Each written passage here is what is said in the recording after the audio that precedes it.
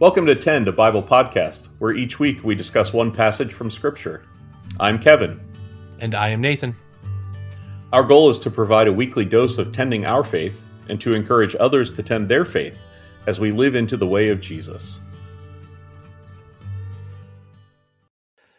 This week we will be reading Romans, the 13th chapter, verses 11 through 14. Kevin, you want to say a couple of things about the letter to the Romans? Yeah, just so people know where it comes from. The context of this reading, Romans is a letter, the first major letter in the Bible, in the New Testament, written by the Apostle Paul to the Christian community at Rome. This is Paul's voice talking to his fellow Christians in Rome. And the translation we're using this week is the New Revised Standard Version. That's the version that Nathan and I and in our congregations use in worship. But you will hear us reading from a variety of translations throughout this podcast. If you are interested in following along or reading different translations of the same passage yourself, you can find many passages at BibleGateway.com. You can search for the reading and then pick which translation you'd like to read it in. And there's lots of other apps, or you can even go to a bookstore and buy yourself a Bible if you don't have one. So lots of different translations out there. As we talked about, we will be using 3 questions to guide us each week in our conversation. And so just a reminder, those first 2 questions will always be the same. So that first question is, what word or phrase or image strikes you in this text? And the second question is, toward what is God calling you in this text? And then the third question every week will be a little different as Kevin or I, one of us or both of us, will look at the passage and come up with a third question that kind of looks specifically at that text. And so this week's questions with the reading from Romans is, what would it look like for you to wake from sleep? Here is our disclaimer about our demographics. Any discussion that follows comes from the perspective of Kevin and Nathan, who are middle-aged, cishet white guys born and raised in Western Pennsylvania. And we hope that your conversation comes from your perspective and goes in different directions than ours. So we'll get started with our first reading.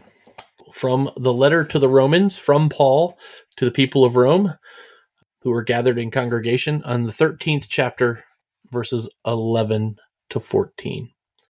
Besides this, you know what time it is, how it is now the moment for you to wake from sleep.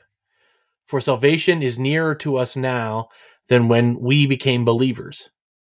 The night is far away, the day is near. Let us then lay aside the works of darkness and put on the armor of light.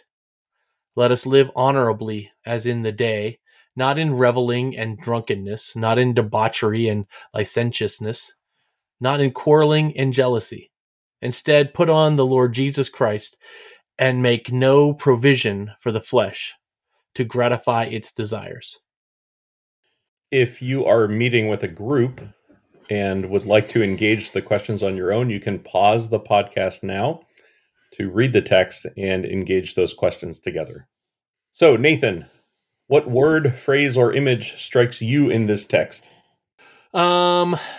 Time. The word time struck me when I first read this text. And some of it is that I've come out of a very busy season at camp. And so I would like time to recover. But that piece of time, well, I'm going to get into it more, but time would be the word or phrase that kind of stuck out to me. It had my head running in all kinds of directions. As soon as I heard it, I went down a bunny trail on time. Boy, it'd be nice to have some of that. But then so that I would say that was the word that kind of popped into my head, and it gave me all kinds of images. But what was your word, phrase, or image? Salvation is nearer to us now than when we became believers. I think for me, I hear in that phrase not that we are moving closer to salvation, although maybe Paul is saying that, but that salvation is on the move toward us. And that really intrigues me. I feel like if I were the Apostle Paul and I was writing this and I wanted to talk about our forward motion, I would say we are nearer to salvation now than when we first became believers. But Paul specifically says salvation is nearer to us. And that makes salvation sound like the active participant in this relationship to me. So, Well, and so I to be fair, your phrase is my number two, which was funny that you said that. But so I'm going to stay with number one first, and then I will eventually move to number two. But okay. Like for me, that idea of like, why were we asleep? Like that was like the second question that came into my head after there was time. And I kind of thought, well, why were we asleep? If we're waking from sleep, why did we lay down? And then, of course, I went into all kinds of thoughts of, well, what kind of sleep was it? Was it one of those short naps that you wake up refreshed from? Or is it one of those long naps that I'm always groggy after and I feel like I've just ruined my day by taking the nap because I don't feel like I can ever get enough energy back to get back doing things. And then, of course, then that said, well, maybe I'm getting up at the beginning of a day and it was a good night's sleep. And so like that's one of the questions for me is like, what kind of a sleep am I waking up from? Because if it's a good night's sleep, then I'm feeling okay. I'm ready to go. But it also, because of some of the other conversations I've been in the last week or so, it also made me think, well, if I was sleeping, that must mean I was on autopilot. Oh, yeah. And so that idea of, so what was everything on autopilot? Was my faith on autopilot? And then I'm really curious then, how long was I asleep for? Like, are we talking years? Yeah. Are we talking an afternoon?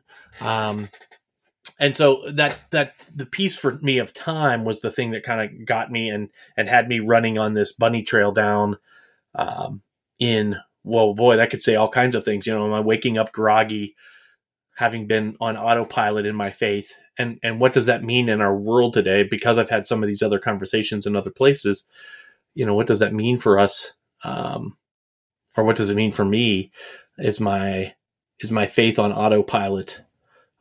Has it been the whole duration of the pandemic that my faith has been on autopilot? So those were some of the bunny trails that took me when I saw faith and that I needed to wake up in it. Yeah. Yeah. And I wonder, listening to your reflection, I wonder if you mentioned earlier that you feel like you're reclaiming time after a busy season.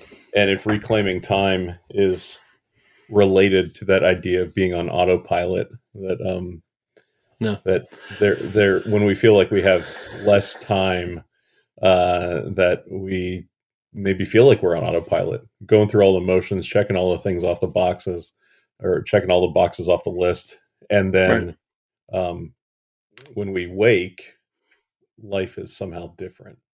But I think some of this discussion that we're having right now might be discussion for the third question. That's the one thing I find about this kind of Bible discussion is that it's easy to take that first question and like go down all kinds of rabbit holes, and then you end up answering all the questions before you even ask them. So sure. All right. So why don't you read the text again, and we'll read question number 2. Sounds good. Okay. From Paul's letter to the Romans. Besides this, you know what time it is, how it is now the moment for you to wake from sleep. For salvation is nearer to us now than when we became believers. The night is far away, the day is near. Let us then lay aside the works of darkness and put on the armor of light. Let us live honorably as in the day, not in reveling and drunkenness, not in debauchery and licentiousness, not in quarreling and jealousy. Instead, put on the Lord Jesus Christ, and make no provision for the flesh to gratify its desires. So the question, number 2, toward what is God calling you in this text? And for me, again, I picked up where you had picked up as your word or phrase. For me, it was that idea that salvation is nearer to us now than when we became believers. And of course, out of that grew a question of me being me. Well, what did I do to get closer? Yeah. Yeah. And how do I But keep doing I it? like your interpretation a little bit better in that idea that salvation is the one drawing nearer to us. Mm. Um, hmm that it is God who is doing the approaching, as Mm. opposed Yeah. to I did something right, or I Yeah. checked a bunch of things off my list, kind of a thing to Yeah. get closer. Yeah. Yeah. I that makes me think of an image that I have used previously in talking about scripture. And I really should keep track of all of the different texts that I think of this image when I'm reading. Um, but it's the image of lightning. And I don't know if you've ever seen very slow time lapse photography of lightning, uh, but you see these reachers coming down from the sky, and you also see reachers coming up from the ground, Hmm. and it's almost like the electrical current in the lightning looks for the easiest path to make the connection, and that's when the lightning strike happens, the connection from sky to ground. And when I think about this, I think of that image because salvation is reaching out toward us, or God is reaching out toward us in salvation and looking for the easiest path, or or maybe I shouldn't say easiest path, the path of least resistance, so that the ones who are looking for salvation, I think, get that lightning strike, or Hmm. that somehow there's a connection made there between, I mean, I don't want to say between heaven and earth, but I think that is part of it. Yeah. Yeah. That connection is made. And so I think of that image again of people like the community at Rome that Paul is writing to, who are looking for this way to live, and God is reaching out to them and saying, this is the way to live. Nice. I think, All right. so for me to answer the question toward what is Yep. God calling you in this text, uh, salvation is the quick answer.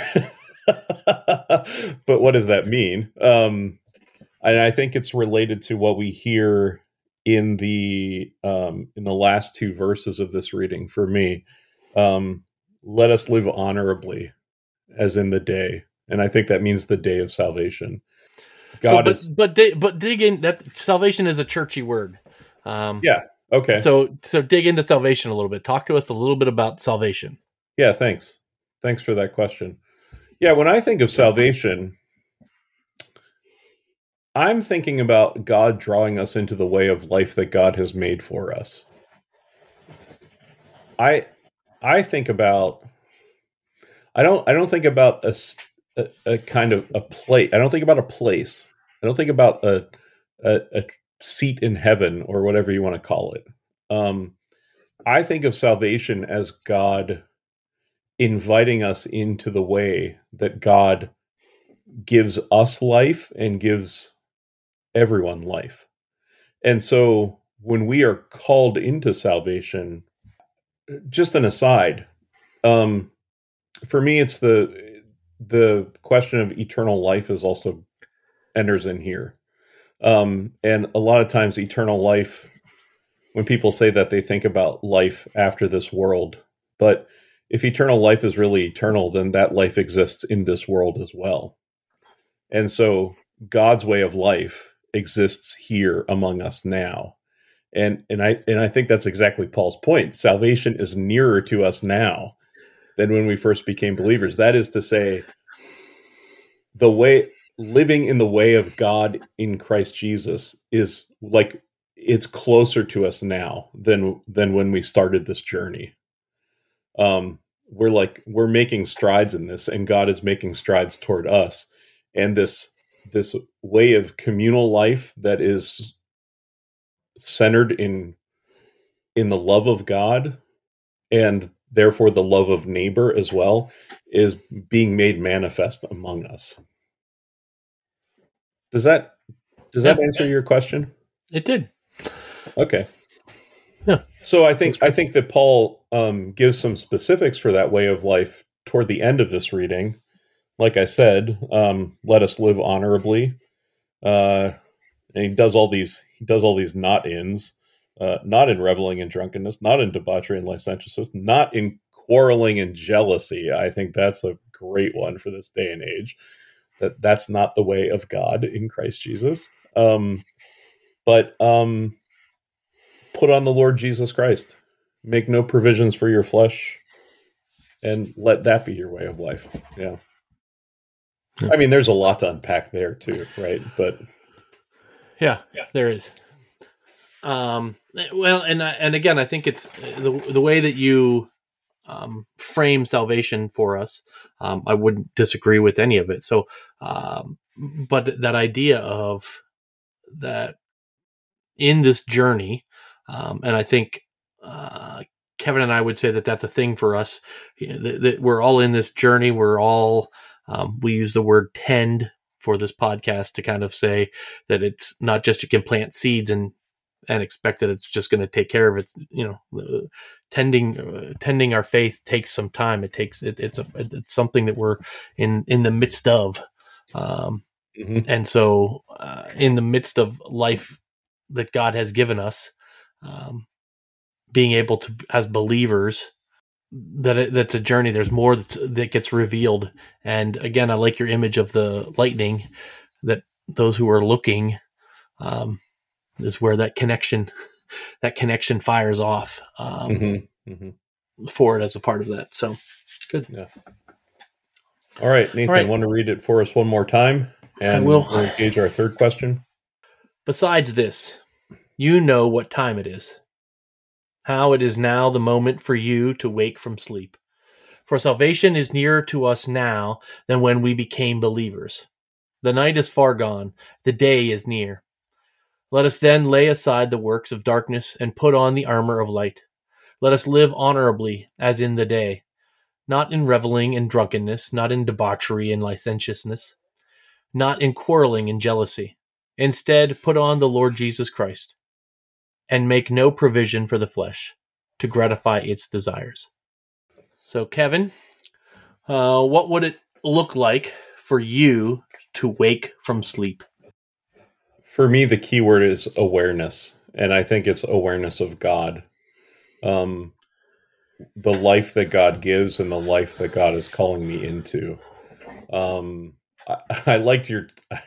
I kind of swirling around in my head is your discussion earlier about how there are different kinds of wakefulness or different kinds of sleep. And we've all had those experiences where we wake up from a nap and we're groggier than when we first laid down for napping, to paraphrase Paul. So for me, it's a wakefulness that an awareness. It's a wakefulness that is all about being hyper aware of the presence of God with you and around you, infiltrating and affecting your every thought, word, action, and all of the interactions that you have with the people around you. It is, it's not groggy. It's I'm refreshed. I'm ready to go. I'm fully aware and attentive of what it is that I'm to do. Yeah. And a part of this for me, like my mornings are better for me in this, not that I take a nap in the every afternoon, but it'd be nice too. Yeah. But I'm much fresher. I'm much sharper.